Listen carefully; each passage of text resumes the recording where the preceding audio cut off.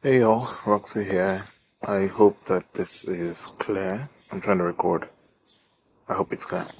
Um, this morning I woke up and I saw a few tweets and social media content about CEOs in tech companies and how they many of them are failing, many of them are disheartened and don't understand what's going on. The issue with being a CEO, I think, that many people misunderstand is that they look at the status of the role and they do not understand the responsibility that comes with it. So we have glamorized the role of the CEO to the point where it simply means someone who can order other people around. CEO means that you're the top dog and nobody can challenge you. You decide who to fire and you can hire. But it's beyond that, because when you do hire people, you have to pay them. You have to generate business. You have to marshal resources. You have to decide whether or not the business is doing well and whether or not you can afford to pay rent and bills and salaries and overhead costs for the next 6 months. You have to also be smart enough to know ahead of time if there's going to be a problem that stops you from paying those things. So a CEO isn't just someone who drives the biggest car and can marshal all the company profits into his pocket. It comes with the responsibility of making sure that everybody keeps their job as much as possible. There's jobs to be done. You market, you teach people how to market, you sell, you're in charge of sales. If you don't generate money, you can't pay bills, right? So that's the thing. It's not just about throwing a product out there, you're the founder, CEO, blah, blah, blah, blah, blah.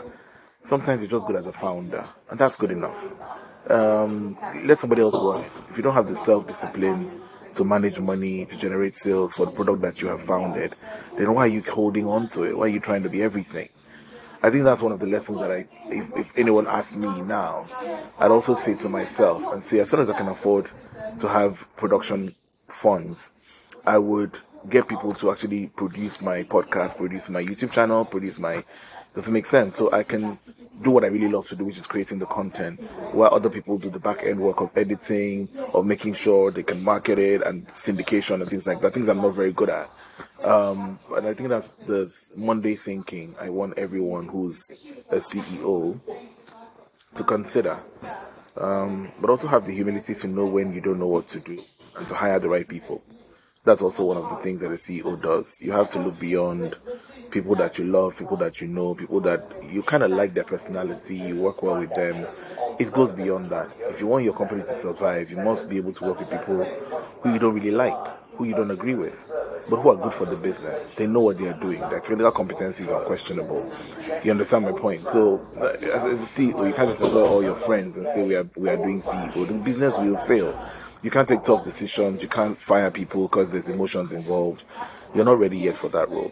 So if you need the training for being a CEO, go and get the training for being a CEO. You realize that it's a big role. Some people run away from it. Some people have been offered the role before and they turned it down because they understand that it's beyond the big car and the driver and acting like you can command everyone. Command everyone who you can't pay salaries. The respect will disappear anyway. So yeah, just thought to share. And I'm available to discuss it further if you want. As usual, follow me on Twitter at ROQZEE. We can take the conversation further. I do have some insights that I can share based on confidentiality concerns. Anyway, have a good week. Cheers.